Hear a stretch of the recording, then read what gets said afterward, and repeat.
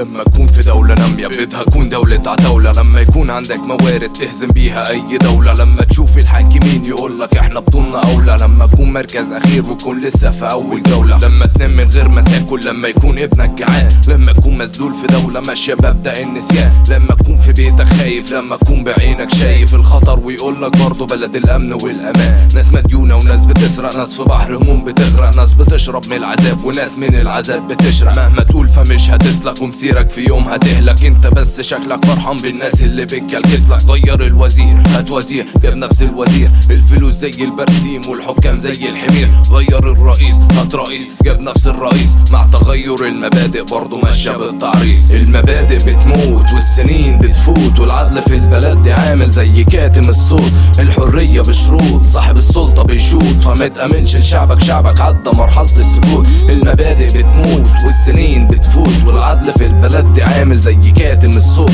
الحرية بشروط صاحب السلطة بيشوط، فما تأمنش لشعبك، شعبك عدى مرحلة السكوت. اعمل مشروعات بتخسر وارفع روحنا المعنوية، ما انت فاضي مش وراك قواضي لا وراك قضية. مشكلتك انك انت ترد لشعبك الكرامة وتسيب الرئاسة وترجع انت تدرس في الحضانة. ان مصر هي امي نيلها هو دمي، انا واخويا وابن عم عليك فحل عني. الدم اصبح ميه من رخصه في البلد دي، اخوات نفسينا ماتوا عشانك مش قد التحدي. طب فين حق اللي ماتوا وسنين الفقر اللي فاتوا، واللي ضحلنا بحياته نفسه ان البلد تقوم؟ طب فين حق الغلابه اللي عايشين وسط غابه، واللي عايش طول حياته مرمي ظلم في السجون؟ القانون مطبق، القانون متظبط على المقاس، البس القانون فوقيه البنطلون ده احنا الاساس. احذر شعبك لما يغضب مش بتفرق الضحايا، عايز تبرعات طب كلم برنامج صبايا. المبادئ بتموت والسنين بتفوت، والعدل في البلد دي عامل زي كاتم الصوت. الحرية بشروط صاحب السلطة بيشوط، فما تأمنش لشعبك، شعبك عدى مرحلة السكوت.